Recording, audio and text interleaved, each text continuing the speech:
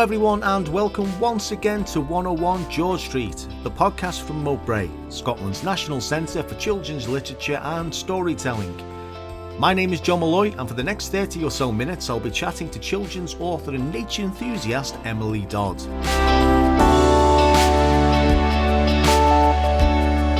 Emily is the author of 4 picture books about Scottish wildlife, including Corn Dance Cameron, published by Florist Books. She will be appearing at Mowbray in October 2020 as part of the Wild Goose Festival. Emily, first of all, thank you for appearing on the show. It's wonderful to have you. First question, what is your favourite children's story? Well, my favourite stories when I was a child would be The Little Mermaid, The Lion, the Witch and the Wardrobe, and Fantastic Mr. Fox. And I think that's because I really enjoyed all of those stories. I enjoyed the characters in those stories. So in The Lion, the Witch and the Wardrobe, I loved Aslan, that he wasn't safe, but he was good. So I think he was a brilliant good character, heroine, whatever you want to call him, magical being. And there was a witch who was the other extreme, and I really identified with Lucy, the character, with her being the youngest. I'm the youngest in my family, and her being not believed at times and her getting upset. And so I think I identified with that character of Lucy, and I loved that interaction between her and the lion, and her finding this magical world and snow, and the fact that just through your wardrobe you could find something else completely different, a new world. I loved that. Fantastic Mr. Fox, I used to listen to the story tape over and over to that every night, and I knew all the words. And I think the characters, looking back on it and listening and reading it now, I think they're quite strange, some of the characters in that, and he's actually quite a show-off. But I think I just like the contrast of these different characters and the way Roald Dahl writes and brings it to life. And I liked Boggis and Bunsen Bean, these brilliant baddies as well that are there, and a sort of the winning over the animals beating the humans. I like that theme. And then The Little Mermaid, that sort of is a heartbreaking story, really, that she wanted to be somewhere else, to be in a different world, to join the humans, and went to such lengths, and then it ended up killing her in the end. So really heartbreaking. Maybe because as a child you don't want just happy endings. Yeah. That it all, and you meet the love of your life and get married and live happily ever after. Maybe I like that The Little Mermaid, it went tragically wrong instead. So yeah, those are the 3 that I've thought of. There's many more as well, because I loved stories, obviously I still do, but that's 3. I remember watching an interview of Roald Dahl, and Roald Dahl was fabulous at giving interviews during the 70s and 80s, and they were asking him about his style of writing, and he said that good children's writing, or any writing, should have a sense of danger, particularly with children. Obviously it's safe, but it can't be completely safe. There's always got to have an element of danger. And one thing that struck me when you were answering that question was that Aslan is good, but he isn't safe. And Fantastic Mr. Fox, there's danger around that's the reason why we love Roald Dahl. There's danger around every corner. You never know what's going to happen. And again, with The Little Mermaid, danger is quite prevalent there, particularly at the end. So maybe that's a common thread with you as a reader when you were younger. Maybe that sense of, something might happen. Who knows? A good ending is not necessarily guaranteed. Yeah, the jeopardy, and yeah.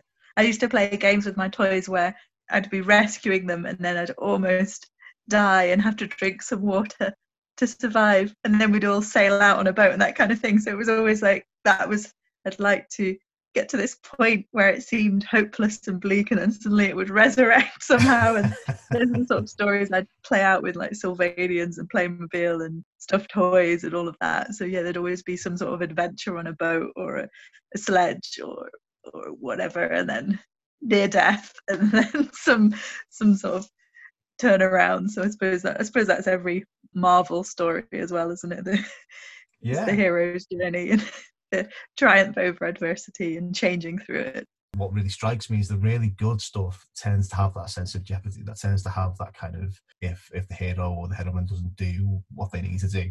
You're passionate about science, wildlife and storytelling. Why do you think that is? I think I really like the world around me and finding out more about it and understanding how things work, and stories are great. I used to explore outside a lot and look at things like butterflies and birds, and I made a little hide once and sat in the garden for hours with a camera, when the cameras had film in them.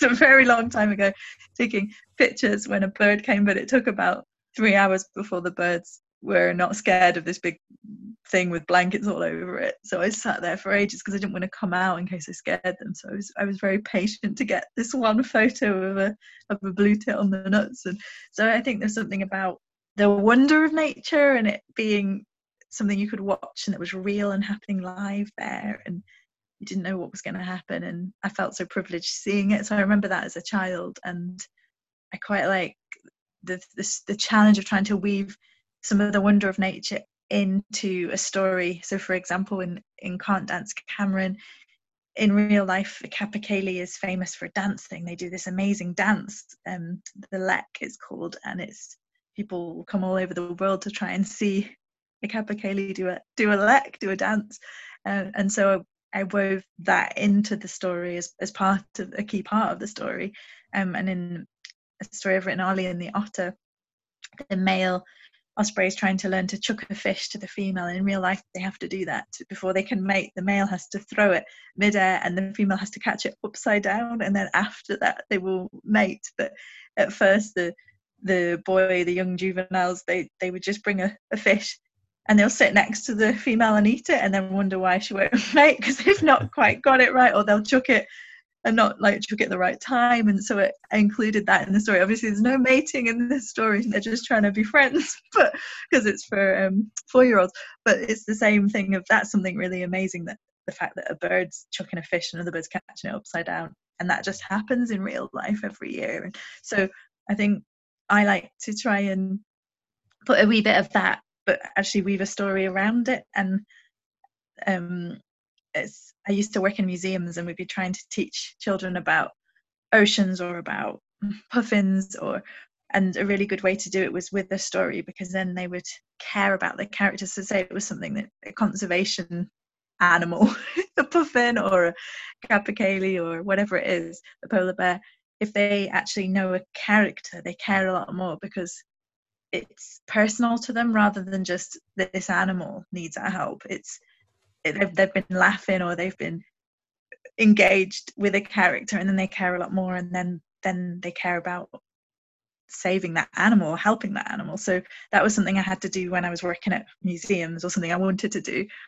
And I did lots of storytelling courses, and then started doing stories and songs as ways of teaching the younger children about different animals and different science concepts, dinosaurs, all sorts. And then that's something I've ended up doing when I write books as well, trying to do the two things together, the story and the science all in one, if that's possible. And then mental health themes as well are in there. I sometimes get told off by my agent for trying to put too many layers in there and it's being too complicated, but hopefully if you do it well, it doesn't seem complicated at all, because it's all in there without you even really noticing. So that's what I'd be trying to do with picture books. So there'd be some sort of science, natural history in there, there'd be a mental health theme, and hopefully a really good story and some jeopardy in there, all woven in, but you wouldn't really notice it. So if you're a child, you'd just be picking up those things without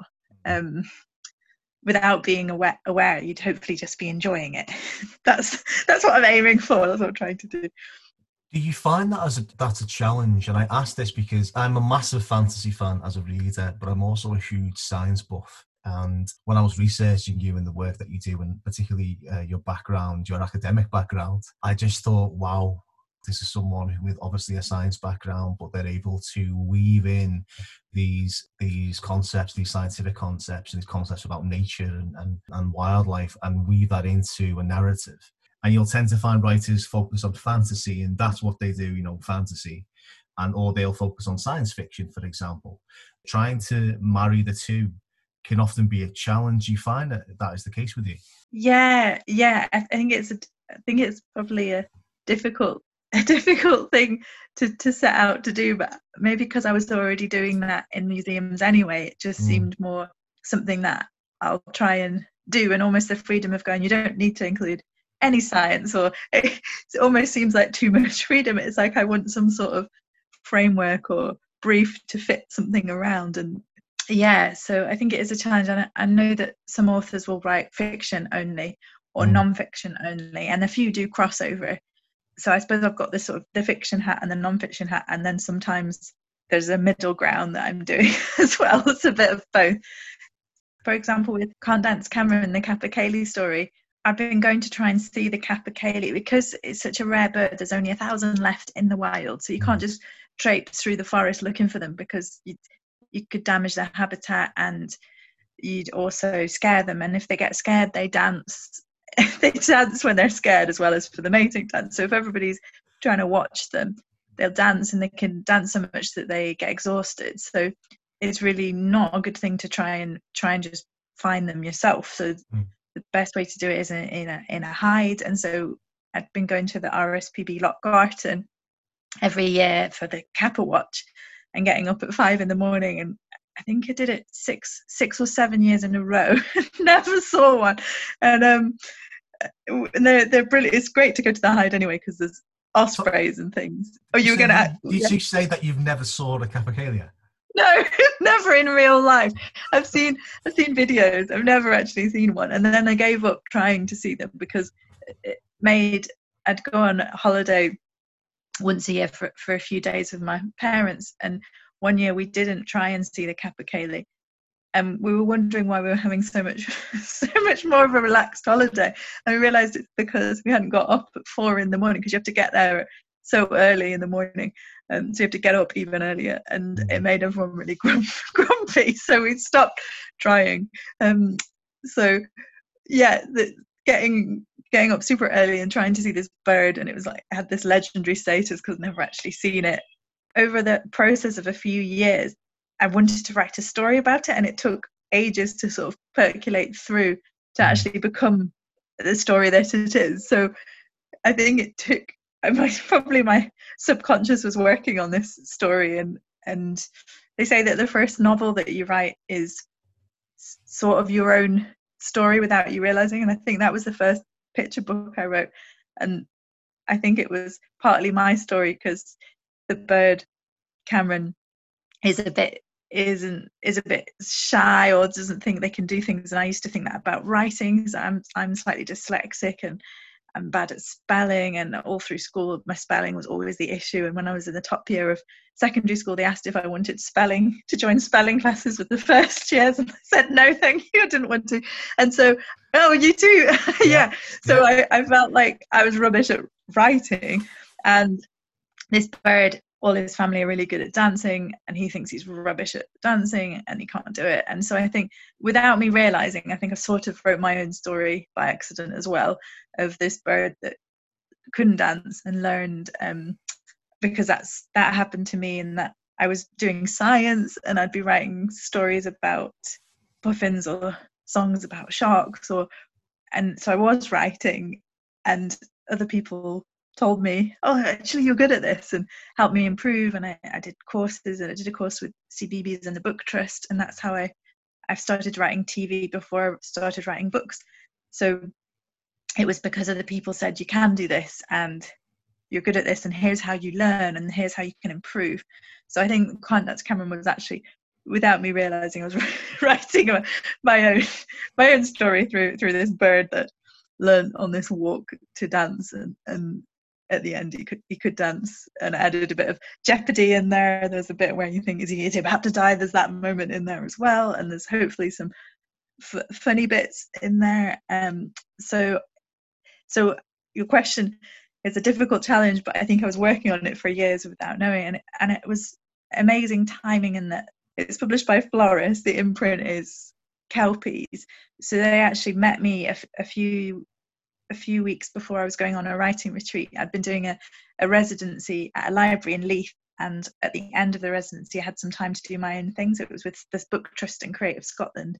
So I planned this bit at the end where I just take some time up north at Ullapool, and they said, oh, would you like to write some books, and here's some of the things we've got gaps in, because they do Scottish wildlife, and they didn't say a capercaillie, they said other things. And then while I was away on this writing retreat, I obviously said yes, I would love to try and write some books.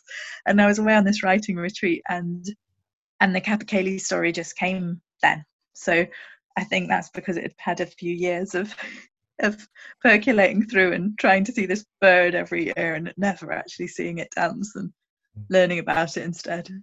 So yes, I think that it is a challenge, but I think my brain's working on it. When I see something amazing in nature, I just think, oh, that's brilliant. And for several years, I'm probably trying to work out how do I put that into a story without me really knowing it. And eventually, hopefully, a story will come out. Have you always found inspiration in science and nature and the world around you? I think so, yeah. I used to be really into butterflies, and I had a butterfly net, and I would spend quite a long time just catching them, working out what they were, and then letting them go again, which as an adult I think that sounds like a really boring thing to do as a child for hours, like, because you don't really get anywhere, you know what I mean? But for me, I was learning what they were, and I just thought they were really amazing, and then they like have cool like long tongues, and I just thought they were really amazing. So yeah, I liked animals and I liked being outside. David Attenborough says not to ask when people became interested in science and nature. He says you should ask people, when did they stop? Because he said all children are naturally interested in science and nature because it's the world around them, it's things that are moving, and at some point they stop. So maybe I just didn't stop. You've alluded to the fact that you go into schools and you run workshops. How rewarding is that for you? Yeah, it's great when I see children enjoying themselves, and it's lovely to get feedback afterwards, especially when teachers will say, I was in a school in Glasgow area where it was a lot of the children didn't speak English and had recently come in to the school, and afterwards one of the teachers said that child's never engaged in class, and she was putting her hand up joining in. They were like, we've never seen her engage. And so when there's this thing where a child that you normally isn't part of it, or normally is really naughty or not, that's what I find really rewarding, when the teacher will tell me after. Or I had a child say in an Edinburgh school, and that was the best day of her life. And afterwards and it was going to the library for an event, and afterwards the teacher was explaining some of the challenges for some of the children, and saying no, that genuinely actually they're not having days out or doing much at home, and actually that was genuine, and that's what a difference that stories make to children, and not just stories, but being part of a collective experience where we're doing a story together and we're learning together, and where there's volunteers, they're participating there. It isn't about me telling a story, it's about us together having this shared learning experience and having fun together, and them contributing, and to know that kind of made such a difference even just to one child. So that's the bit that's rewarding. I also find it hard work because I'm an introvert, but I'll be very extroverted for events. Someone described it as, it was one of the Scottish Book Trust team described my events as being like a live literature event on speed, and I'm not on speed, but it's like the full, there's a song and there's a science experiment and there's a dancing and a video clip of my cat and whatever. So there's all these different elements, and it keeps changing, and for the age group, so for primary ones or even nursery, it's keeping them engaged because it keeps swapping. But for me, and because they shout out and say things, it also keeps changing, so it's my full energy for that hour, and then I don't have any for another day, so I find it really tiring as well. So I enjoy doing events, but they exhaust me. So people who maybe meet me in a green room and a cup of tea after it, I either like just talk loads or just have nothing. It's either one, but I think it's just that adrenaline. So if you're around after my event, I warn you ahead, I might not be very coherent afterwards, because that's just me run out of all the energy. Don't worry, I'll mix it and I'll have a cup of tea and a chocolate biscuit in hand, and just a cup of tea is good. Just a cup of tea, okay, no problem. I know you write content for the BBC, and you seem to have a real love for creating stories for young people, which is fantastic. But why is that?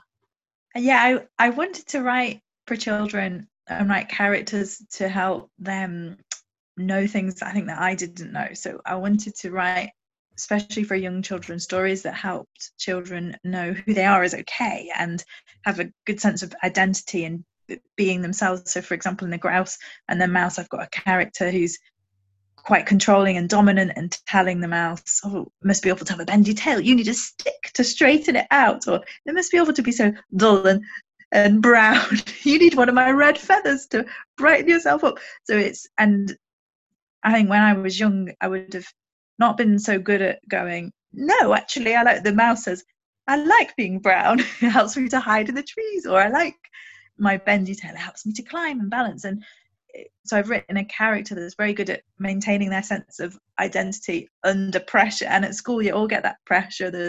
You'll be told I was told my sandwiches were the wrong flavor, or that, your coat's not the right color, or whatever it is. And it's quite easy to think, oh, I'll change that then, I'll change this, and until you become some sort of clone of everybody else. And so I wanted to write a story there that was to remind children who they are is fine, and also give a sort of how to maintain your identity, but without being the same back, like so a response that's a response rather than a reaction. It sounds all very complicated and worthy, but in the story it doesn't come across like that. And I think hopefully the children, what of the feedback I've had is they like that there's this really bossy character and he ends up landing in a big pile of cow poo as well. Yes, I think that's why I wanted to write stories for children. And then the science, because I was already doing that for museums, I was writing shows or writing songs or stories that helped explain science and make it simpler. The science books, that was a natural follow-on. That was something I'd trained to do at a science centre and with a master's of how to explain something complicated and make it fun and relevant. So I ended up writing science books, and I started writing science television before I wrote storybooks. So I think the science bit was a more natural fit for me in terms of that's what I did an undergrad in science and then this master's in how to explain it well and how to put it in a show or how to write it in an exhibit label or all of that kind of thing.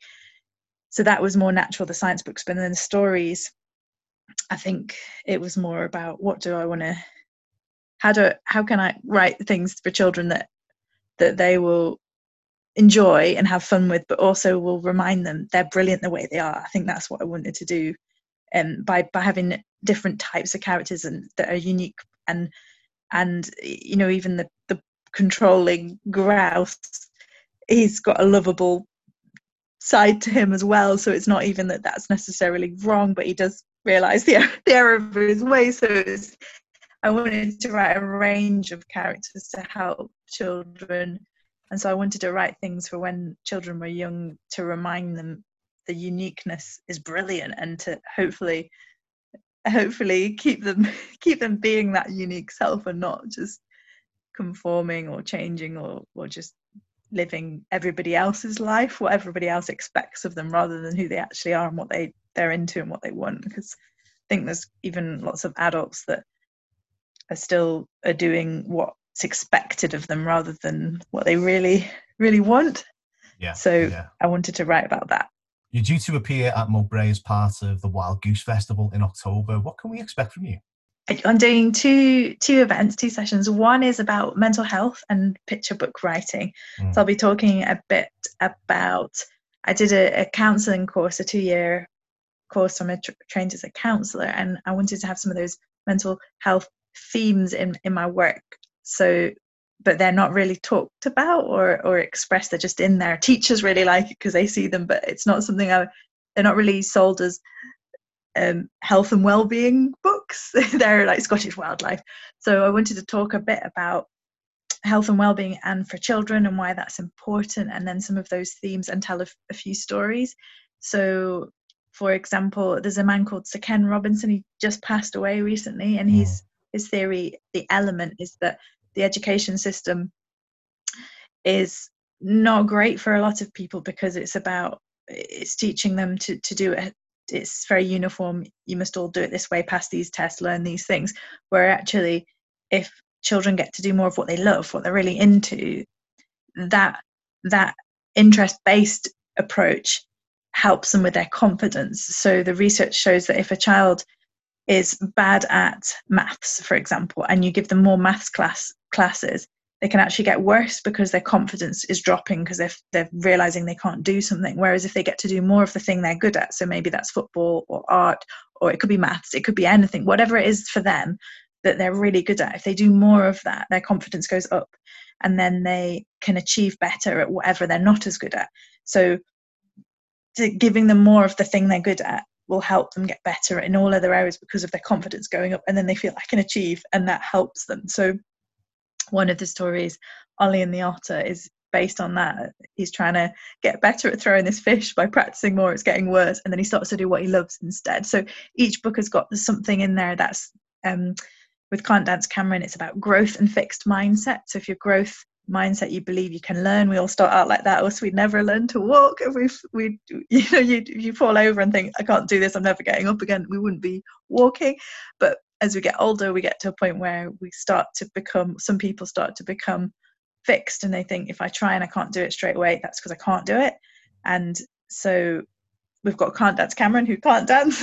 I'm not going to say any more because come along to the event and you can find out more. So yeah, each story has got some learning theory, some mental health and well-being. So I'm going to talk a wee bit about those themes. So if you're into education or health and well-being or children's stories, or even just what makes people tick, and what I'm interested in, which is identity, and all of those, how to use stories to help people feel better about themselves and the world around them, then that's the one to come to. And the other one is Can't Dance Cameron, and that's just a really fun storytelling with a science experiment and football and dancing. You'll be learning the dance moves of the actual bird and doing the dance and learning more about Scottish wildlife, and there'll be a story at the end. So it's a kind of wildlife, science, dancing, fun session. Oh, there's also a water squirting squirrel as well. So that's the Can't Dance Cameron event. Absolutely fantastic. Brilliant. I can't wait for it. Do you have any projects that you're currently working on, or future projects that you're about to work on? Yes. So I've written a new series for CBeebies, and it's 10 episodes. And I've written all of them, and I'm super excited, and I'm quite nervous as well, because previously I've written for other series, I've just written a few. So I've never written a whole new thing like this. So this is coming out. It should be out by the time the festival happens, but I can't tell you what it is yet because it's not been announced yet. So there's something coming very soon to CBeebies that's completely new and is really cool. And it has got, I can say it's got mindfulness in there, and it's got natural history in there. So it has got themes that we've been talking about. So hopefully I'll be able to talk about it at the session. It was going to be out earlier, but COVID has halted production somewhat, so that's why I don't know, but it should be on TV. The animation's being finished, and it should, as far as I know, be on TV for October or very soon after. So hopefully I'll be able to talk about it at the event. And then I'm also working on some non-fiction books just now. So I've been writing one through lockdown, and just yesterday and today I've been reviewing the very final spread. So it's where it's all designed with the images and all the text, and I'm just checking it. It's been to consultants, and we're just checking it over for any last changes. So that's coming out soon, but I can't tell you what that's called either because it's not out yet. And then I'm working on a few other non-fiction book projects, and one fiction one which is written for January. So first of all, I've got non-fiction, and then I've got fiction. And that has a neurodiversity theme, which is very exciting, but it's fiction. And then the rest are non-fiction science. And I don't think I can tell you because I can't tell you the publishers yet. So it's 2 different publishers and a few sciencey based books coming. So it's a bit vague, but there's stuff coming. But I have a blog and a Facebook page, and so as soon as I can announce the next book, I'll put the cover on there, or I'll put CBBS on there. So that's one way of, if you want to find out when things are on, I'll and on Twitter and Instagram, so I'll share things on there. But yeah, it's all very vague, but there's things coming, which is exciting. Excellent. We'll make certain to publicise your blog on our website, Mowbray's website, and give us a heads up, and we're happy to publicise any kind of projects that are about to come out. Fantastic. Thank you so much for doing this. We run out of time. Thank you. I'm looking forward to coming. Excellent.